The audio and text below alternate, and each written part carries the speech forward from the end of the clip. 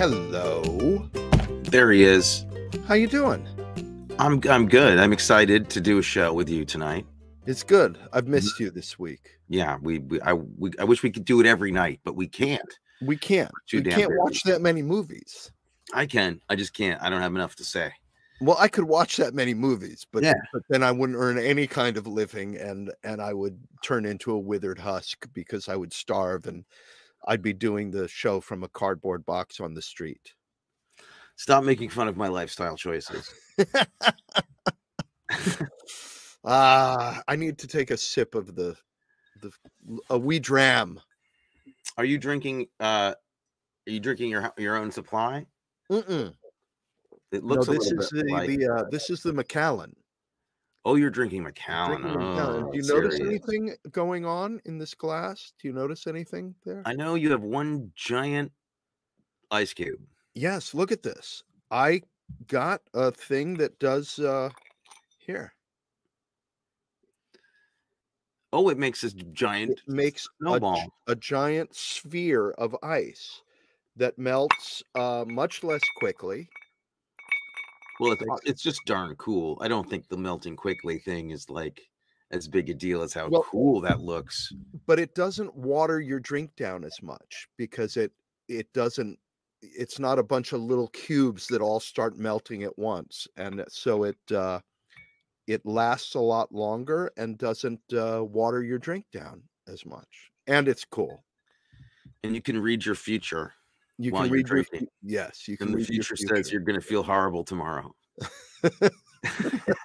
Yeah. Well, as I told I told another buddy of mine that I had an accident on Sunday night. He was like, "Oh no, what happened?"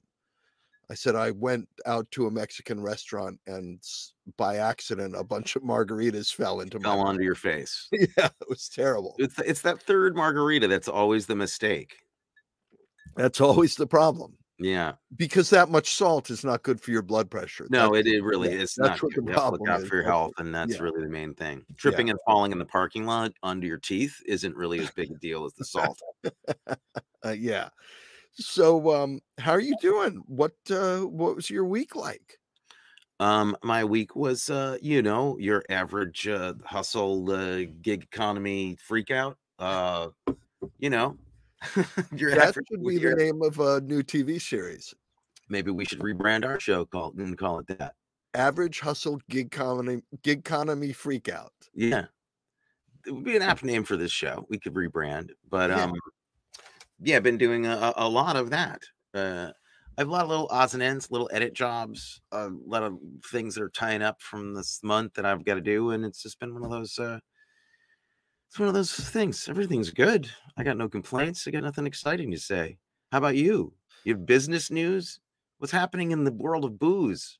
What's happening in the world of booze is whoever we paid off at the Department of Justice to hide our criminal past did a good job because we passed our background checks. Even those old FBI records from the 50s? Yeah, those old FBI records from the 50s before I was born somehow have been expunged. Well, you had records before you were born. Yeah, of course I had records. Well, the family certainly did.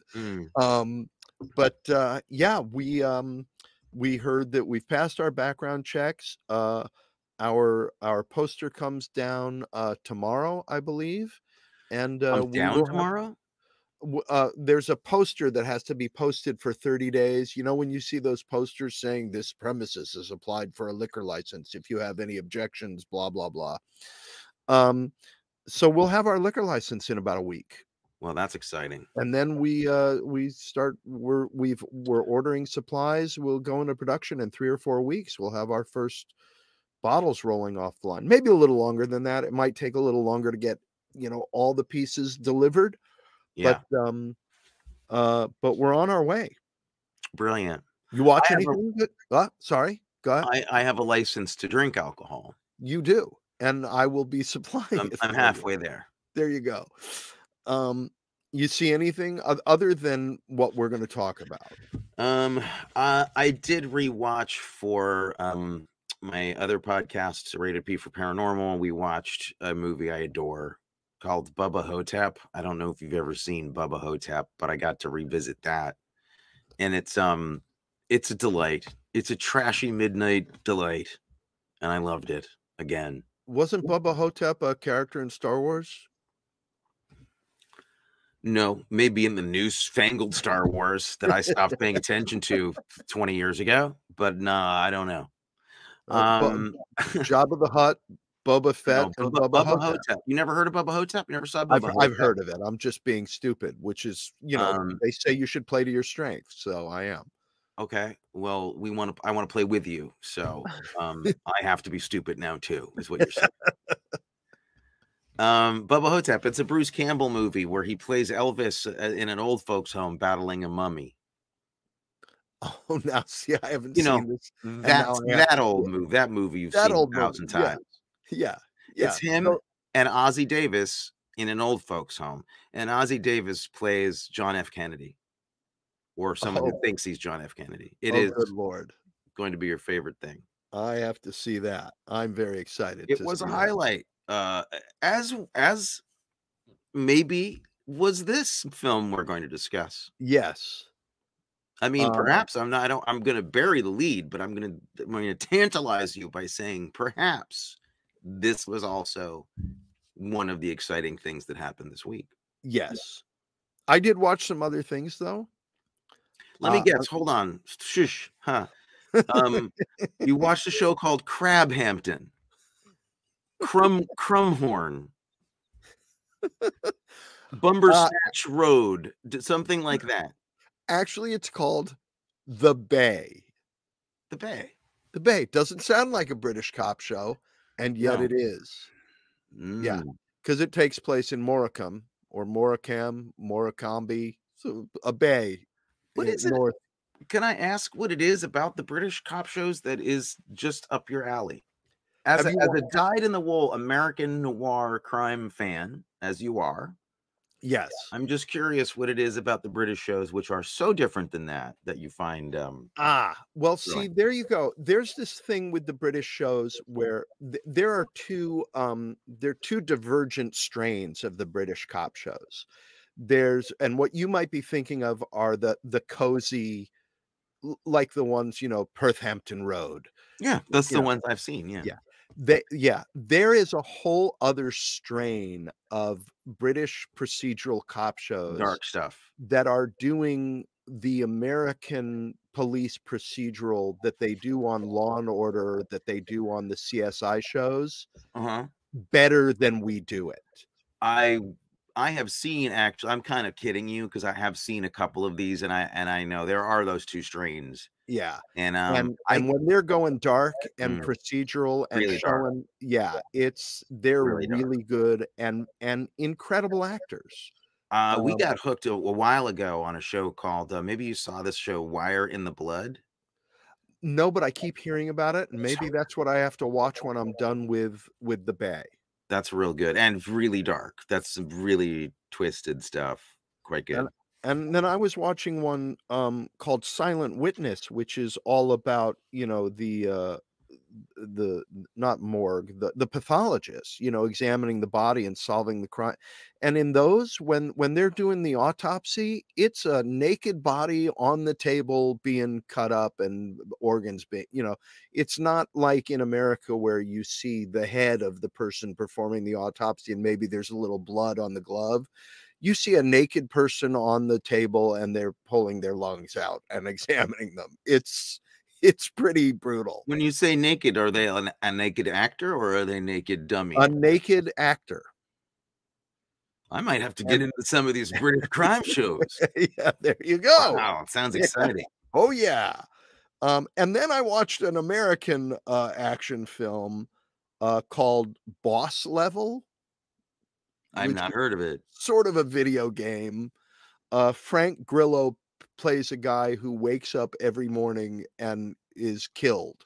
Like people are out to kill him. And he has to go through the day. Each day he can maybe get a little further before the people who are out to kill him because he's repeating the day and he can sort of figure out what to do, but they always end up killing him. So it's kind of like Russian Doll, but with a guy. Yeah. Mafia guy. Okay. And Naomi Watts is in it, Michelle Yeoh. Oh, I'm seeing it. Now I'm seeing it. Ken Jeong. Well, No, maybe okay. not, because the final person starring in it is the late great Mel Gibson, Well, he's not who going to stop me from seeing. He can't stop me from seeing a movie. well, he probably could if he actually wanted to. If he wanted to show up and say, "You're not gonna see that movie," he might be able to stop both of us. He's got to be 20 years older than me though at this point. Yeah. But, so that was interesting, and it's a comic book. It's a comic book of a movie, That's but it okay. was fun. That's fine. So I guess, but, enough, rambling. We should get down to the matter at hand. We do. We have something to discuss. Talk to me. Oh, what happened? I don't know, what was that? What did you do? I didn't touch it. Oh, you must have a new app or something. We have lost control of our show. Do you have a new app that you're? No, I'm not touching my here. Here, watch. I'm not touching my computer. I'm not either. If you ask me, he's nuts. That's what the doctors say. Why are those clips playing? I don't understand. You know what it is? You know what it must be? What's going on? It must be those new people we have working on the show with us. What? They started already? They started today. Oh, wow. I had the dates mixed up. So we have producers and help on the show right now. On the show. You've met them, though. But maybe we should introduce our audience to them. I guess so. We're kind of behind the eight ball here. Isn't that embarrassing? We actually talked about them a little bit last week because we were talking about Alexis and Sophia Rosinski, two extraordinary young filmmakers who we have gotten to know, and their friend Elia, who is also joining us. He's a tech wizard, and they're going to give us a YouTube presence to be yes, with. yeah, and let's bring them on and introduce them. We've got here we go. Oh my God, they're bringing themselves on. I didn't even have to do anything because they've got access to the back end. People, I don't know if you can feel the different energy in this show today already. It's running like clockwork. It is incredible how smoothly this is going. Yeah. So this is for you guys. Thank you. Elia, Sophia, and Alexis joining us. They're going to be pumping up our social media presence, building the audience, running comments, throwing clips in. Why don't you guys doing research? Say hello. Hello. Thank you for having us. Are you kidding me? We're so excited to have you here. We're very lucky here. Maybe things will finally go right for us. Well, No pressure. No pressure at all. But there's a lot riding on this. Yeah. You got to keep this moving, guys. If we don't become household names, it's all on you. So if I or Matthew go up and freak out and like start just not knowing what to say, we should come up with some kind of a safe word. And maybe we can do that after the show. So I'll say like pizza. And if I say pizza, although I might say that at another time. So we come up with a better word.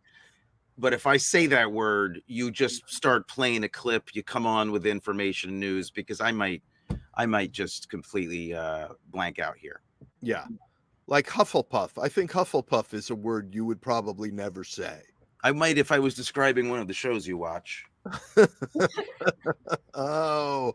No, that wasn't the diss. Come on. Yeah. A little tension between you two, huh? Shut up.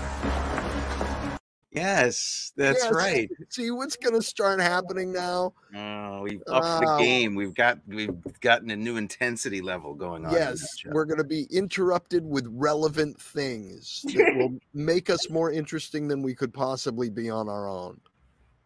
It's really exciting to have you here. Thank you all for all that you've done already and all that I know that you're going to do. I do want to mention to Elia, and maybe even while we're doing the show, because he's such a tech genius, he'll be able to find this clip, because it's something that I thought was noteworthy. That the very first time we meet our hero, Rutger Hauer, there is a crotch grab shot in my notes. That was the first thing he does in the movie. The thing we see him adjust himself in the pants. What is going on? And I was very confused by that. Because I'm used to seeing, the cop, we introduce a character without seeing their face. We see them putting on their boots and sliding a knife into the boot, and then clipping a gun to the belt, and then another gun to the ankle, and then the sword going down the back. No, when he's getting dressed, the first thing we see is him adjusting himself. In close up. It's cut. They cut away. What is going on here? Well, I mean, for me, it was an indication of the ride we were going to be on. I was like, yeah, okay, great. Thanks for letting me know early.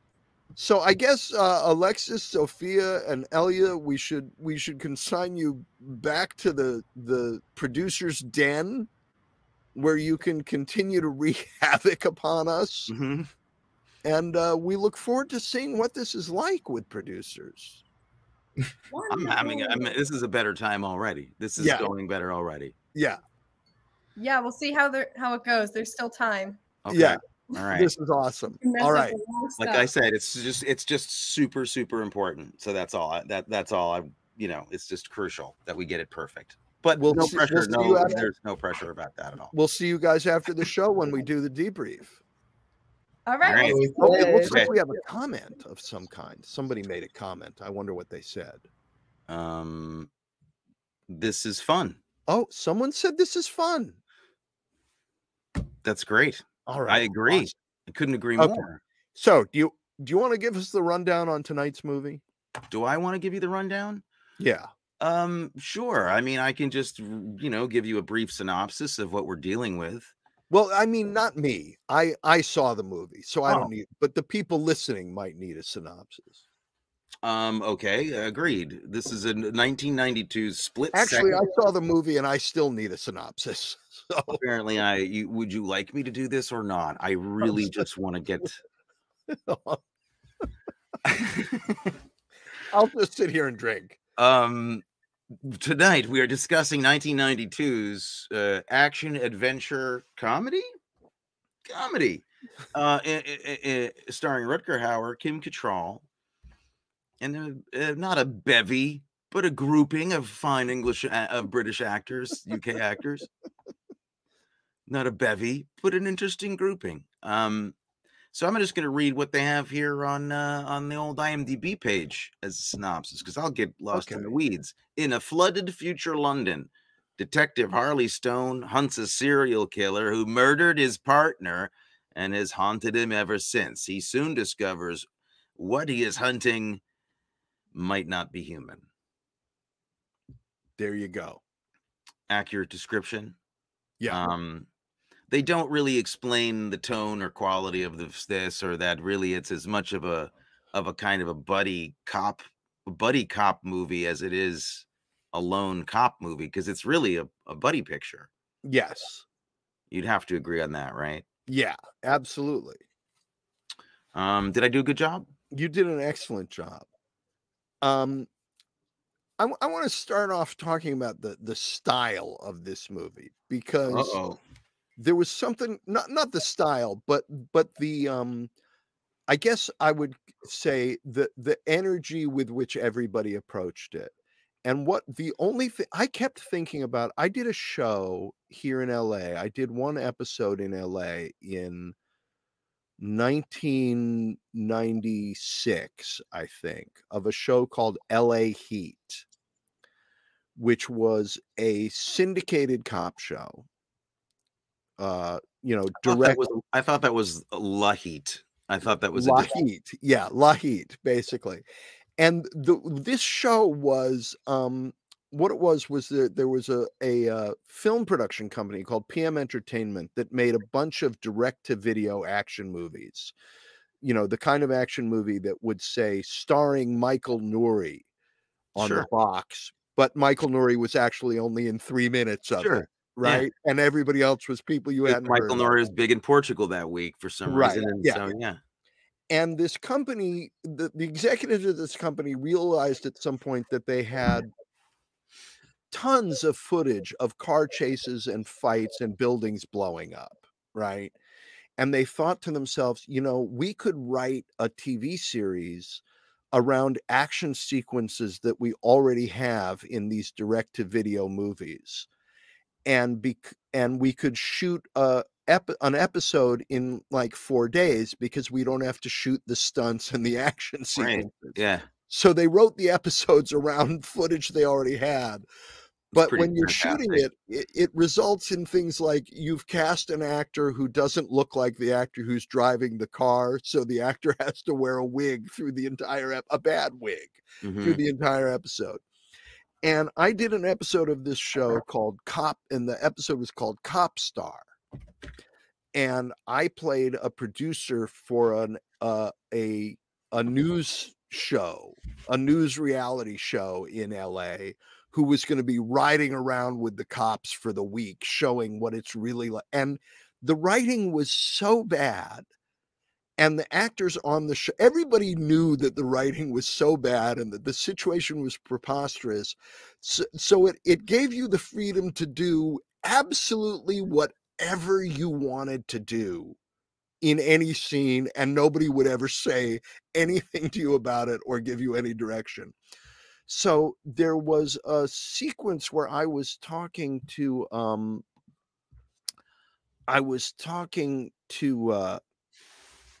one of the cops about what it must like. You must get a lot of ladies, being a cop. The ladies must just throw themselves at you.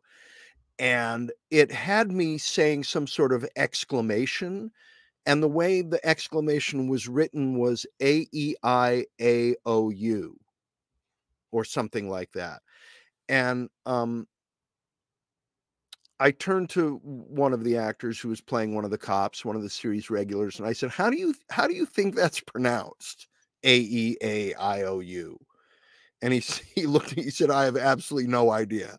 I said, okay, well, then I think I'm just going to pronounce it the way it's spelled. I'm just going to say that. And I did. So in the scene, I go, and how about the ladies? AEAIOU. Or, whatever the letters Yeah. were. And that's in the show. And as I watched this movie, I thought, that's how they made this movie. They all know it's ridiculous, and they're just saying, I'm going to do whatever the hell I want in every take. It seems like it. For It really does instance, seem. I may want to grab my crotch at a certain point. Yes, you might. Well, you've got to, if you're working with somebody like Rutger Hauer, as you well know, as we both well know, you've got to give the man room to act. You got to give him room to do what he's going to do. Well, and apparently you have to give him room too. Well, he's got to make some room. Apparently, but yeah, I mean, he's something to contend with. So if he's going to do that, you're going to have to take a close up of it, and then you're going to have to justify it. He's not going to help you with that. Completely. Well, according to the notes here, the movie had only 3 weeks of pre-production, and I think you can see that at work here. I mean, which honestly makes this movie either one of the best in its weight class, or one of the most pathetic, ridiculous movies I ever made. I've had too good a time to kind of pick on it, though. Yeah, well, because it knows what it is. It knows that it's horrible. Yeah, and everybody in it knows that it's horrible, and they just go for it. Mm-hmm. Which makes it's as if you got a bunch of really. I mean, there's some talented people in this movie. Oh, for sure. Alun Armstrong, who is great. Pete Postlethwaite. Alun Armstrong has my favorite moment my second favorite moment from an actor in it, and it's when he has the classic screaming fit that every police commissioner has, or police boss. Oh, walking down the hallway, screaming at everybody, losing his shit. Fantastic. I love Alun Armstrong. Yeah, and the things he's saying, they're sort of the equivalent of AEAIOU. A little bit. A little bit. I have trouble even after seeing it, and I will full confession, I have seen this before.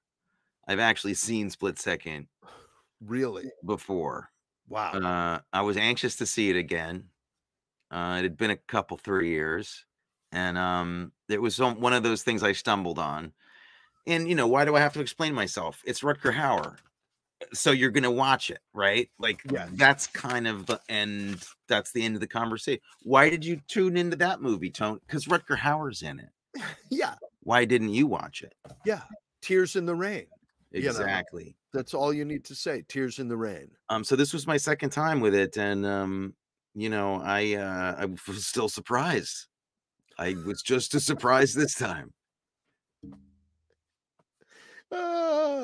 I almost don't even know how to go about analyzing this movie. Like, Well, what are we going to talk about? I think the best way, because if people haven't seen it, and there's no reason to expect anybody out there has, what would you say it's most like? What would you say this is like? Because this is an unusual flavor of ice cream.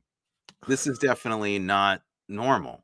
This is a strange hybrid because it is as bad as any straight to video like $3 action movie that you're gonna find. Like it's really truly pretty bad in some ways. In some ways it's fantastic, but the cast, you're kind of surprised that you're gonna see Rutger Hauer and Kim Cattrall and Pete Postlethwaite particularly, and Alun Armstrong in a movie that's like this. When did they say yes? Like, yeah, well, you actually asked a great question. You said, like, what flavor of ice cream is this? Yeah. And this is the flavor of ice cream it is. You and I go out to dinner, and after dinner we're walking down the street, and I say, hey, do you want to get some ice cream? And you say, yeah, where should we go get some ice cream? And you say we could go to Pinkberry, we could go to Cold Stone, we could go to Baskin Robbins, we could go to Haagen-Dazs. And I say, no, you know where I think we should go get some ice cream? I think we should go to Mashty Malone's for ice cream. Do you know Mashty Malone's? I don't. Mashty Malone's is in LA on La Brea. Do you remember the last time not the last time, but you were out here in LA and we went to a bar. I used to be in show business. Don't rub it in. I've been out there. We went to a bar with Alana on La Brea near Hollywood Boulevard. I remember. Real divey bar. Well, next to that is an ice cream place called Mashty Malone's, which used to be like Jerry Malone's, and then it was taken over by an Indian, a family from India. But they didn't have, the story is that they didn't have the money to change the entire sign, so they just changed the first name. That is great. Mashty Malone's instead of whatever. It is something is the story. I love that story. And the ice cream there is like, you can get vanilla, you can get chocolate, and you can also get black sesame lavender. Or this sounds artisanal. It is artisanal, but it's also like rosemary, coriander, garlic. Rosemary, coriander, garlic ice cream. I hear you, and I think that's an interesting analogy. I have a different ice cream analogy that I'll make now that I know what Mashty Malone's is, and I'm going to say we have the same conversation, and you're like, "Where do you want to go?" And I go, "I don't know. Let me think." You go Mashty Malone's, and I'm like, "Not quite." Let's go to Mushy Malone's. And Mushy Malone's is where they take all the store-bought ice creams that are in the freezer in the back, like your Ben and Jerry's, your Van Leeuwen's, whatever you got in there, some frozen Snicker bars, like whatever's there, any brand, and they just smush it, they take it out, let it defrost a little bit, and they put it into a giant bowl, and they're just like mash it up and give it to you. It's no rhyme or reason. Yeah, you opened your fridge. There's 3 teaspoons left in 18 different flavors that you haven't finished, and you just do it. That's what this one was like. Yeah, that's what the movie is like. I think, and with somebody also saying, "And you're gonna like it," and damn it, you do. Which is, I mean, that's the miracle here. It's really a miracle. It's also a little bit like as if it was winter time and the roads were icy and everybody was driving really, really carefully, but there was a car accident anyway, and you were standing by the side of the road watching an 800 car pile up, but you knew the cars were going so slowly that nobody was going to get hurt. Right. Or it's So like you could 18 just enjoy it. 18 bumper car pile up. It wasn't really that bad, but it's like considerably piled up. Yeah.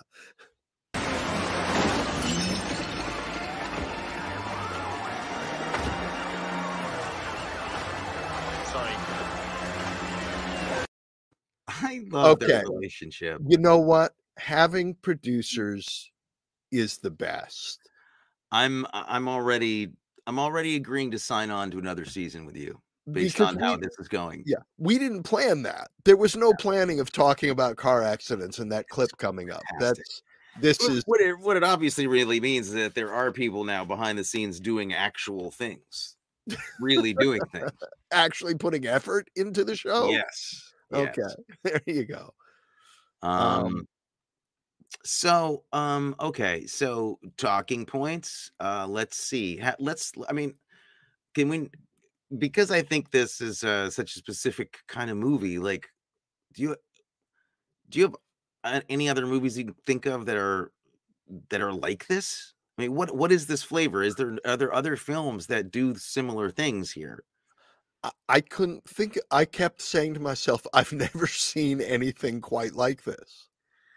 I feel like there's a little Sam Raimi in here. Like there's a little bit of that kind of Bruce Campbell kind of comedy where it's violent, it's rough. They're referencing action and sci-fi and thriller stuff, but it's actually a comedy. Yeah. 'Cause they had to know this. They were going towards comedy in the script. I mean, it wasn't just that. I think that they realized that they weren't making a good movie, so then just decided to be ridiculous. Like the comedy and the ridiculousness is actually kind of baked in, which is what's unusual about it to me. Except it is, but the only thing that makes me question that a little bit, as opposed to that, it feels a little bit to me like somebody was trying to that there were one or two people who were trying to make a really seriously good movie, and they really didn't know what they were doing, and so there was a complete mutiny. There's a little bit of that feeling about it too. It's And the only possible. thing that makes me think that is the fact that the director kind of had a nervous breakdown and couldn't finish making the movie. Yeah, I think it's clear. This looks like a nightmare to work on. This looked like a really rough shoot. It really did. It's raining. It's wet. Raining and wet with a small budget is a bad combo because that's when you think you're going to get electrocuted, and when you might on a set like that. There's water everywhere. It was probably very dangerous. Yeah, and they actually use that in the movie. Actually, everybody yeah. almost gets electrocuted at one But point. what I'm saying is that, I mean, I agree with you. I think that was going on here. I think you can kind of see it going on with the actors, like Yeah. deciding, like, let's just have fun because I don't know what this is. Yeah. But there are things in the script that are notably ridiculous. They are lampooning, the action hero kind of consciously in this. Yeah. I think the fact that, he eats chocolate all the time and coffee, and his home life is actually very funny because he lives in the most decrepit rundown apartment ever with a motorcycle in it, and and wakes up from a nap with a pigeon on his head. Yeah, I mean there is ribaldry comedy galore here, and they knew it.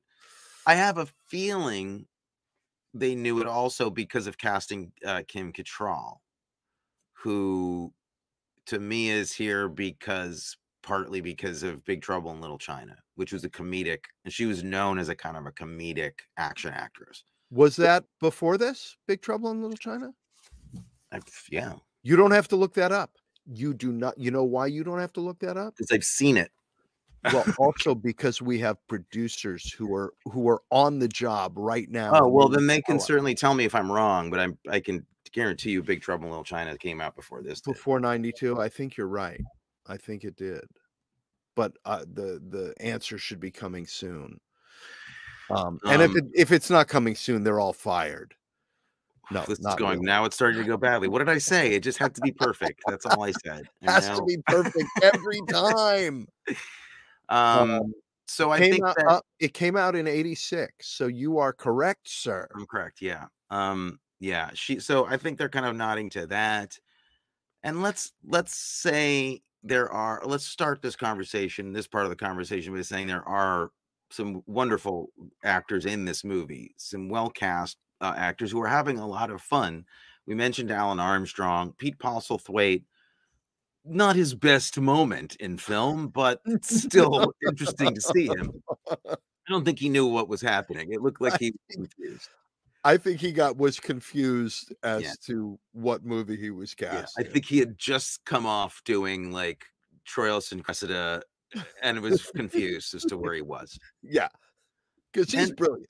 He's fantastic. And then we have, out of nowhere, out of the ether, out of time past, an actor shows up at the end of this movie that you can't really believe you're seeing. I didn't think he was still alive when they made this movie. Did you think Michael J. Pollard was still alive in 1992? I didn't think he was alive in 1961 when he was still working. Well, he may not have known it, but I did. Michael J. Pollard, not even his last movie. He kept working after this. Yeah. If you don't know who he is, I can't help you. You just have to go experience him and look him up. He died in 2019. Isn't that crazy? That's nuts. He must have been quite old, but Michael J. Pollard, he almost steals the movie. Like when he shows up in this, he's so crazy and genuine and sly and funny. Yeah, that he kind of steals it. Wasn't he in Enter Laughing with Dad? He was. That's crazy. Then in Rush with Mom. Coming.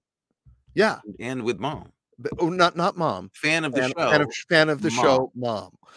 Worked with Michael J. Pollard on Broadway with Pops. Yeah. Yeah. Where Mom and Dad met. Where they met. Where you came from. Well, crazy. I mean, you have to wave. Yes. Crazy talk. It's crazy town. So yeah, there's some wonderful actors and some funny stuff. And to me, this movie reminds me a little bit like, I mean, let's face it, there's a little like Buckaroo Banzai in here. Yes. There's a little bit of this knowing, kind of creating a crazy world and just kind of completely committing to it and going for it. And the reason that I feel like maybe some of it was on purpose because it seems like Rutger Hauer was kind of having a good time throughout this. Oh yeah. It's more like Schmuckaroo Banzai. There you go. That's it. Oh my God. So when did you know, was it in the first 30 seconds when he grabs his crotch that you knew the movie? I knew we were in for a ride. Yeah. Yeah, and it's such a close-up. They really do close in on it. Yeah. In kind of a macro close-up. You're like, that's too much of a could change the lens up. We could see him.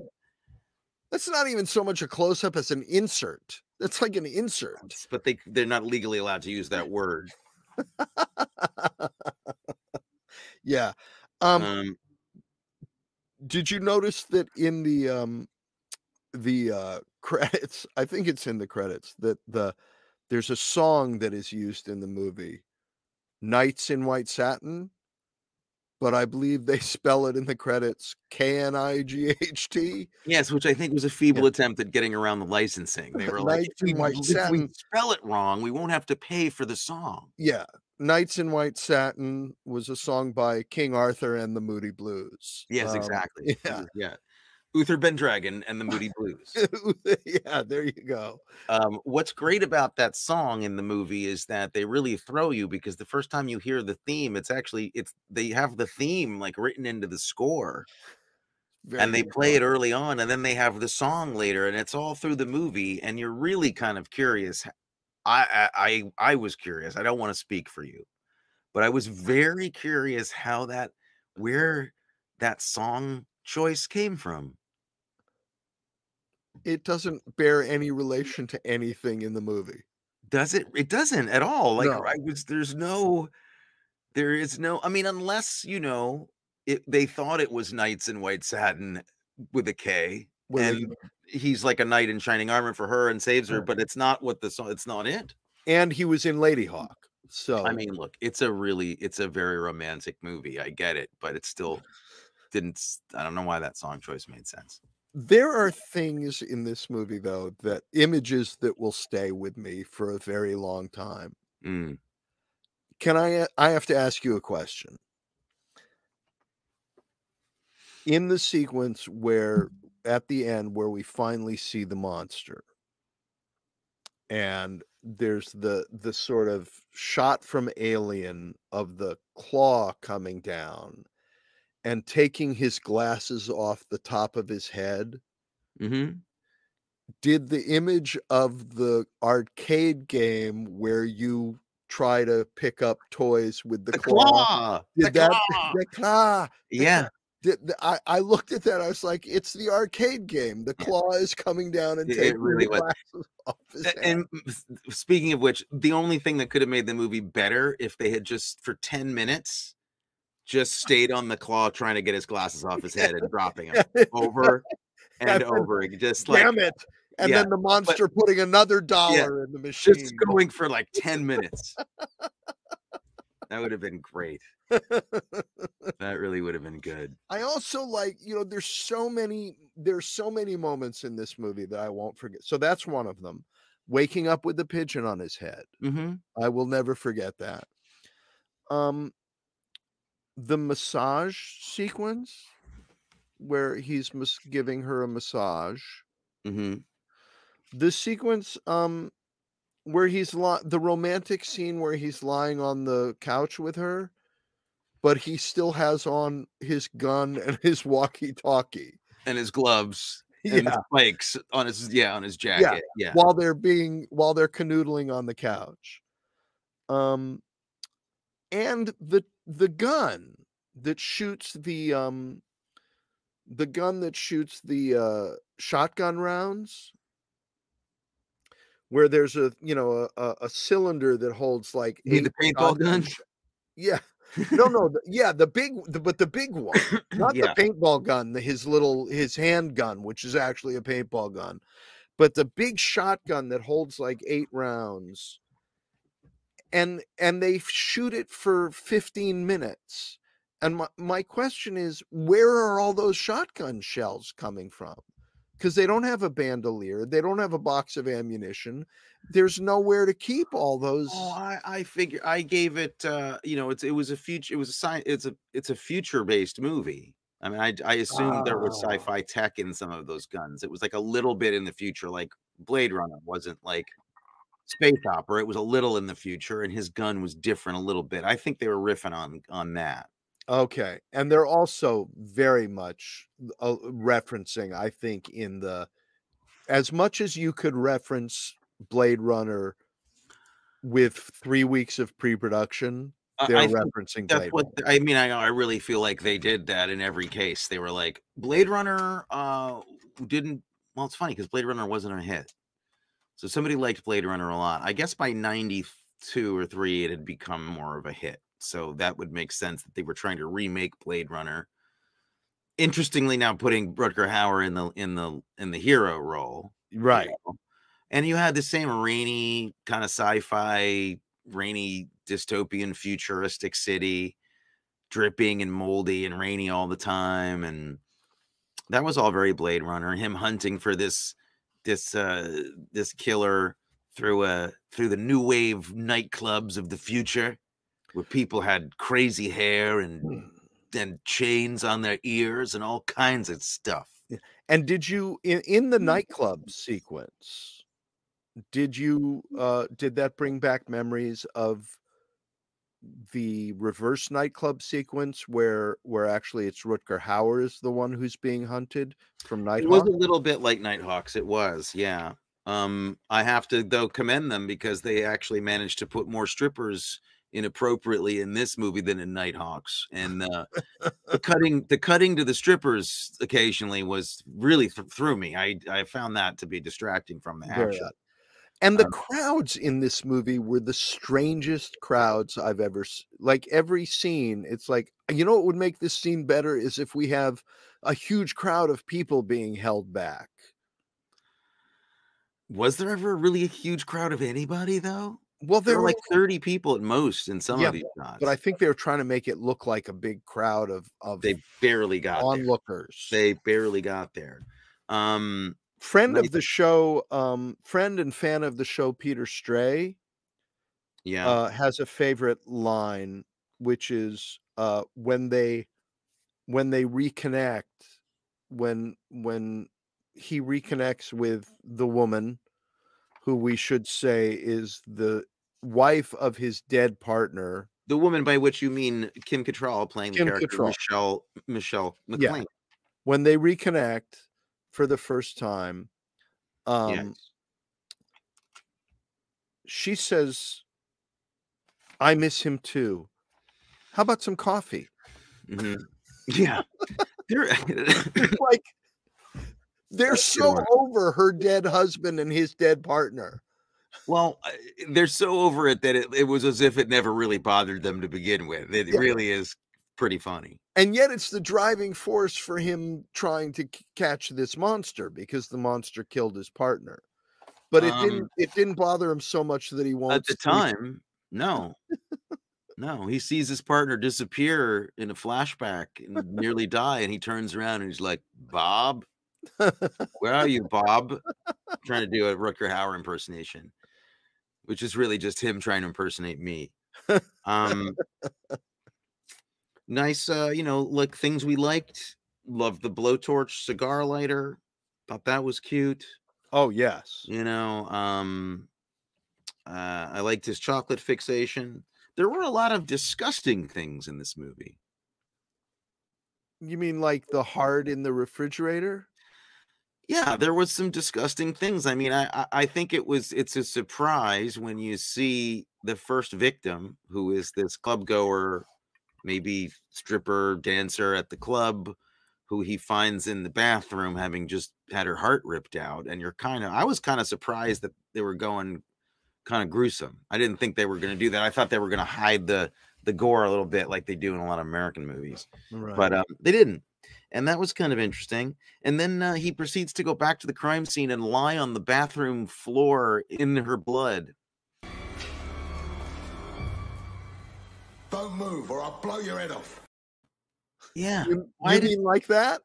Just like that. Like, what? Why would he do that? What are you going to learn about the case from lying where the dead person was thrown down onto the ground? He has a psychic connection with the monster. Which I'd like to talk to you about.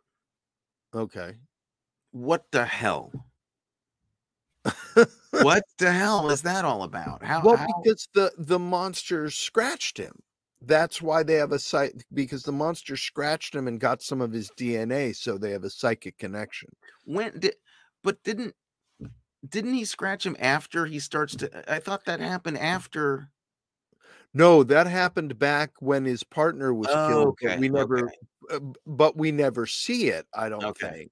I thought that for some reason then we were supposed to think that it happened like at the nightclub, like as the thing brushed by. No, but no, because it's all scarred. It's old scars that are revealed. Oh, I couldn't look at it, Matthew. It was too disgusting. Psychic wounds. Well, one of our producers is pointing out something that is, I think, very British. That there's a Lady Macbeth reference in the movie with Kim Cattrall trying to wash the out damn spot. Yeah, that's really where you can tell this film is made by important British people.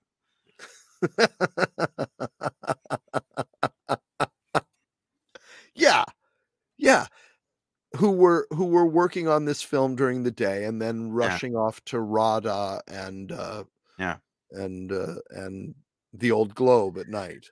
Rutger Hauer always eating, drinking, or his face is wet, or he's got something on his face. It's strange. He has to act with spritz and schwitz on his face, or food on his face, or something. I don't know why. He has a whole scene where he brushes his teeth and leaves toothpaste all over his face and just plays the rest of the scene. And there's a lot of disgusting things, a lot of like trading sloppy cigars. He trades a sloppy cigar with his scene partner, and it's kind of nasty. He lies in the bathroom floor. Yeah. She eats a chocolate that he's stuck on the side of his filthy refrigerator. Like They find the heart in the fridge and throw it out the window. They throw it out the window. Like, oh, let's just throw this evidence out the window. Speaking of out the window, I want to buy stock in that guy's bulletproof vest. Yeah. Yeah. Because it not only will stop the bullets, but it will save you from a 4-story fall out a window. Like 4 stories up. Yeah. Love how they always manage to hear her in the apartment when they're blocks away, and she goes, "Oh, help!" and they hear her and run to her rescue. Yeah. Well, you know why? Psychic connection. You know, I guess maybe I lost a little bit of that thread. I felt like they were just scrambling and trying to explain this as best they could, but they did leave a trail of breadcrumbs. It's a psychic connection, and it comes from the injuries. Okay. Now I understand the film better. Any favorite lines of dialogue? Yeah, I've got a few. I mean, you can't really beat. The only thing we know for sure is that he's not a vegetarian. I don't think everybody's not going to hear about this stone, because they are. That's a great line. And stone, for Christ's sakes, it bit me. Don't worry about it. Excuse me. I think our producers have some good lines of dialogue. You look very pretty. You look like shit. Her first introduction is he goes, "Michelle," and she goes, "No, King Kong." Am I missing? I saw King Kong. I saw that movie. I'm trying to remember. No, can't figure it out. Well, you're supposed to. Good movie makers, Anthony, you might not know this. Good movie makers work references to other movies into their. Oh, is that what good movie makers do? Yeah. Oh, I didn't know that. Is that is that how you make a good movie? Well, I think these Why guys didn't you freaking tell me that. These guys learned that movies make reference to other movies, and they thought that what that meant was that you mentioned other movies in your movie, right? Not that you maybe did a shot that was evocative of another movie. No, one character turns to the other and goes, "Did you see Alien 2?" He goes, "Yes." Yeah, that's making a reference. That's references to other movies. Yeah. There are some other good lines in it. I'm looking at through my victims' hearts. It not only gains their power and their DNA, it also gains their souls. Yes. Yeah. See, this is where the science is in the film. Yeah. They layer in the science, and some might call it pseudoscience. I know. Yeah. I know. There's also a scene where somebody cracks up, I believe. That's what I was told, but I didn't see it. I'm looking for the guy called Hardy. You think that's funny?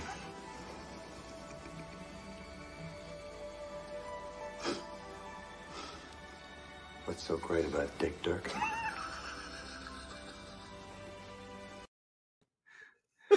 So he's legitimately cracking up. It does look like it. And this shot goes on when he finally walks away, and the look on Rutger Hauer's face, it's like, are you gonna cut? Are we gonna use that?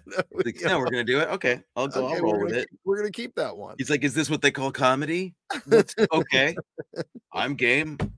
You know, I mean, right away we get a line like early on where he's matched up with his new partner, and the new partner is like, so, you know, they say he's the best, and the commissioner goes, he is the best.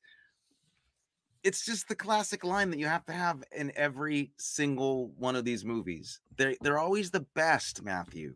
And that's what I miss about the time where we were young men, is that everybody in a movie was the best at what they did.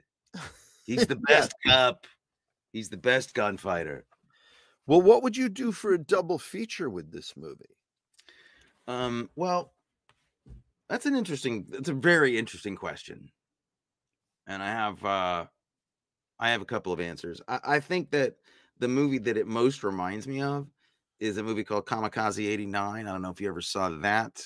No. It's a Fassbinder movie. Well, it's that he didn't direct it, but Rainer Werner Fassbinder stars in a crazy dystopian sci-fi comedy action thriller from Germany made in the 80s called Kamikaze '89, which is a movie I really love. It's kind of a weird art movie version of this, but there's a lot of the same DNA, and he plays a similar cop who's kind of like disgusting, and he's supposed to be super cool, but he's really not. He's not, because he's really just kind of slovenly, and he eats all the time, and he thinks he's amazing, and he wears leopard skin articles of clothing.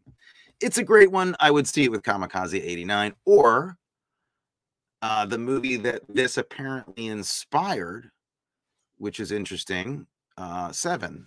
Apparently this movie was, the look of it was kind of inspiring to Fincher before he made Seven. And I can see why. I think this is actually pretty cool looking movie for the budget. I think they actually did a nice job with the lighting and the camera work for the most part. It looks pretty great. And the glowing kind of like Janusz, it looks like Janusz Kaminski on a budget. Everything's got this really kind of interesting hazy glow about it. And it looks really wet. The only thing that they could have improved there is sometimes Rutger Hauer's face is wet, and then in the next shot it's not wet, and then it's wet again, and then it's not wet. I think they should just have had his face wet the whole time. Well, your pairing is, as usual, so much more sophisticated and intelligent than mine. Did you say what, Care Bears? What did you say? You got it. No, initially I said, and then I crossed this out. I said The Nice Guys. Oh, okay. But then I crossed that out, and I decided to go for Lady Hawk, because that's the other side of Rutger Hauer, where still a kind of a buddy movie, him and Matthew Broderick. Oh, okay. Right. Yeah. But Rutger Hauer in the stuff that he was really at home doing. You just like open the Leonard Maltin book and pick a Rutger Hauer movie that he was in? No, I'm not seeing Lady Hawk. I'm not seeing it other than that Rutger Hauer's in it. Well, but that it's the other side of Rutger Hauer that you know, where he's, you know, here's him in a movie that is sort of low budget and crazy and not good in a way, and then Lady Hawk, which is which I think is a fairly classy film, to which he's used to his best effect. Right. I like it. I'm a Rutger Hauer fan. Who wouldn't be? Of our generation, Rutger Hauer was one of the coolest cool guy actors to come out of Europe ever for us. He was huge for us when he came out. And cool in real life too, because really cool. You remember the thing about the truck? His truck? Do I remember the thing about the truck? It was only like the most informative, galvanizing thing that had ever happened to me. For those of you who don't know, Rutger Hauer had a custom, like the coolest tractor trailer diesel truck ever, with a huge custom built luxury motorhome tractor trailer thing.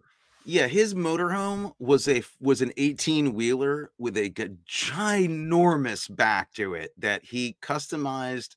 The whole thing was chromed out. Everything was custom on this thing. It was huge, and he drove it himself. He drove it himself all around Europe when he was making a movie, and that's where he would live. He wouldn't live in the hotel. He'd live in this traveling house that was nicer and better than any New York apartment. It was stunning. Yeah. He tied his motorcycles to the back of it. Yeah, that's how cool a dude this guy was in real life. Leather pants in real life. So there you go. And could get away with it. Yeah. I couldn't. Really nice guy. Probably, you know, one of the more intimidating human beings I've ever met. But not in real life. He seemed like a nice guy. Like, he seemed pretty gentle.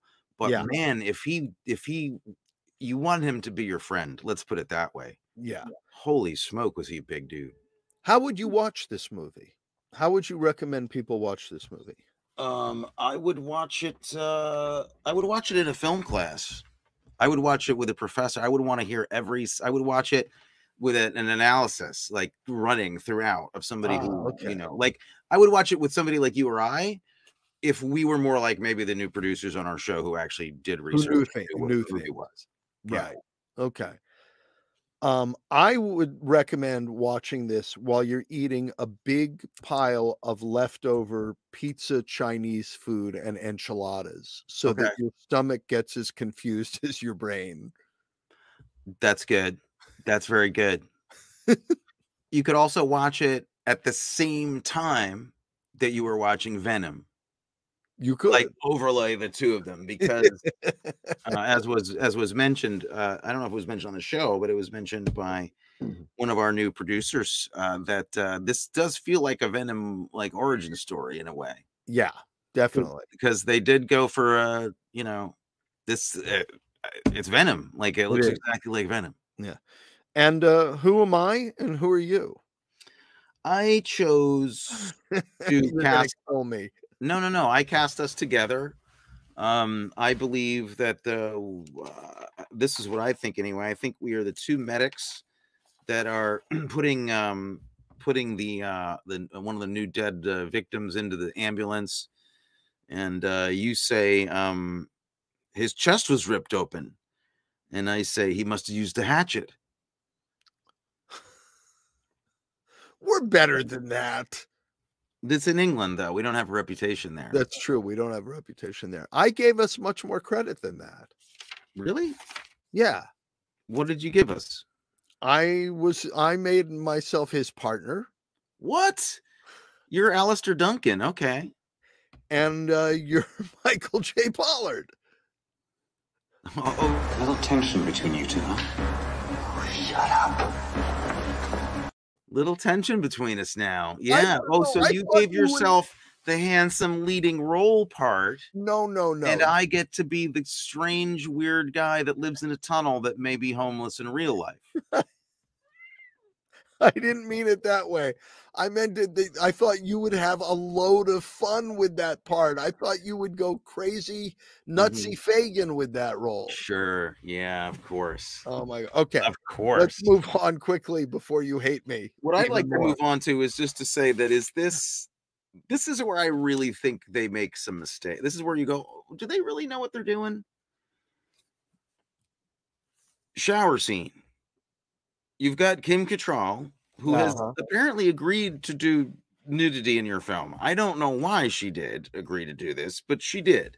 Yeah. And then they're like, we're going to have a shower scene. And then they just decide not to. And they realize, they just wanted to show her in the shower. There is literally no plot revolving even around her getting attacked in the show. You think maybe she's going to get attacked. No.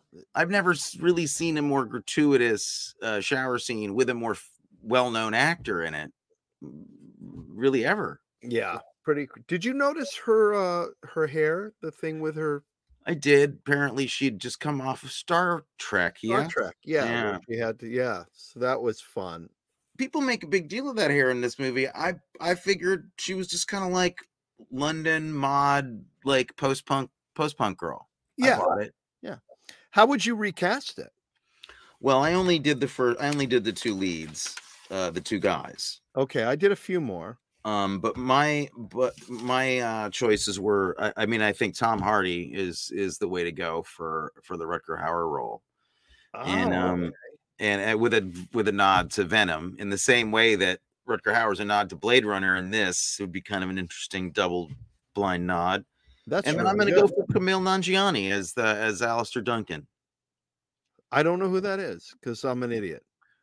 You said it. I didn't. In the future, just because it's a live show, you might just go, great. That'd be great.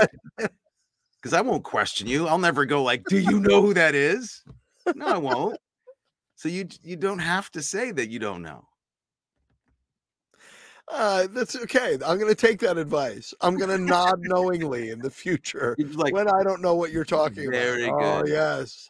Yes. Camille Nanjiani. Yes. You probably do know him. You just maybe not picturing his name. Did you ever see a movie called The Big Sick? No. Well, he's also been on a lot of other things, and he's a pretty big star. Okay. And very good. I had Benicio del Toro. Interesting. And he's Jason... the second time. It's the second time you've cast Benicio. Oh, it is? Yeah. Just so you know. You All right. guys have a thing together? You got a thing going on with him or something? A little bit, yeah. Are you his agent now? What's happening? Someone's asking for more clips. Somebody wants to see more clips. But first, before more clips, Jason Segel as the partner. Good. Okay. Benicio del Toro, Jason Segel. Kristen Wiig as the lady. She's great. I love that idea. Stephen Root as the captain. Okay. Love it. And Adam Driver as Michael J. Pollard. Who's Adam Driver? Adam Driver? Kidding. No, I know who Adam Driver is. Sorry. I had a moment of panic. This isn't funny. I'm not laughing. And this is why we have producers. I am so excited. This is going great. Yeah, I don't know. Do you have anything else? I mean, I don't have anything else. I know what is interesting about this movie, though, it must be said, is it's a global warming movie from 1992. Yeah. That's an early reference to global warming, really, like really early.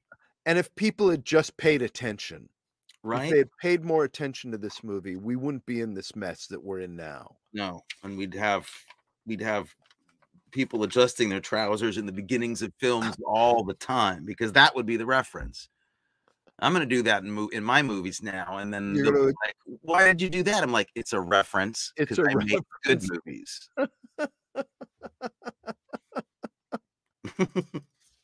Oh my goodness. You know what we haven't done? We have not figured out what we're doing next month or next show.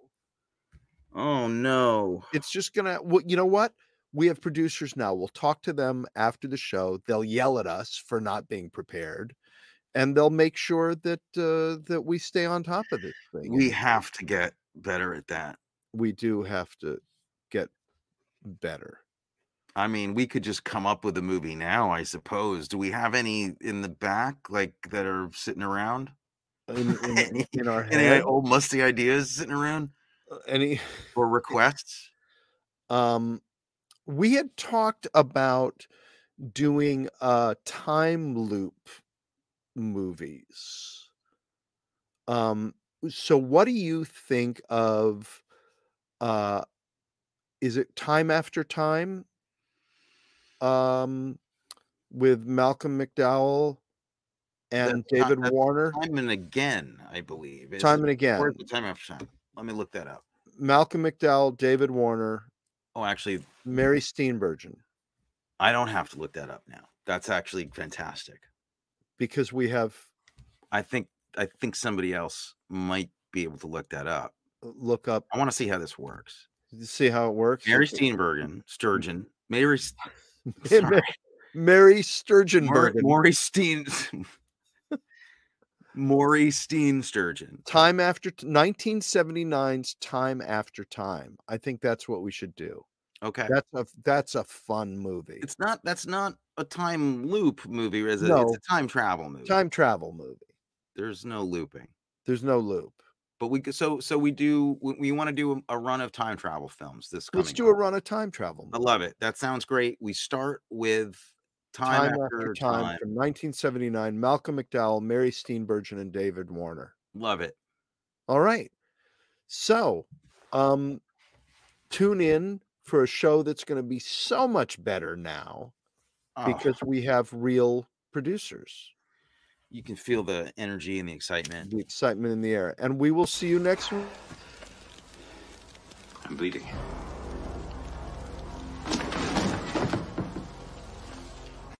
Faceplant. Mic drop. Good night. Good night, everybody. You've been listening to the Arkin Brothers talk about movies. That's my brother Matthew Arkin. And that's my brother, Anthony Arkin. And we are interesting, irreverent, And irrelevant. But you can follow us on Instagram anyway. You can also subscribe to our newsletter and check out our merch. and you can do it all on our website. Just follow the link on your podcast app. Or if you really want to stalk us, head over to arkinbros.com. You'll learn more about us than anyone would ever want to know.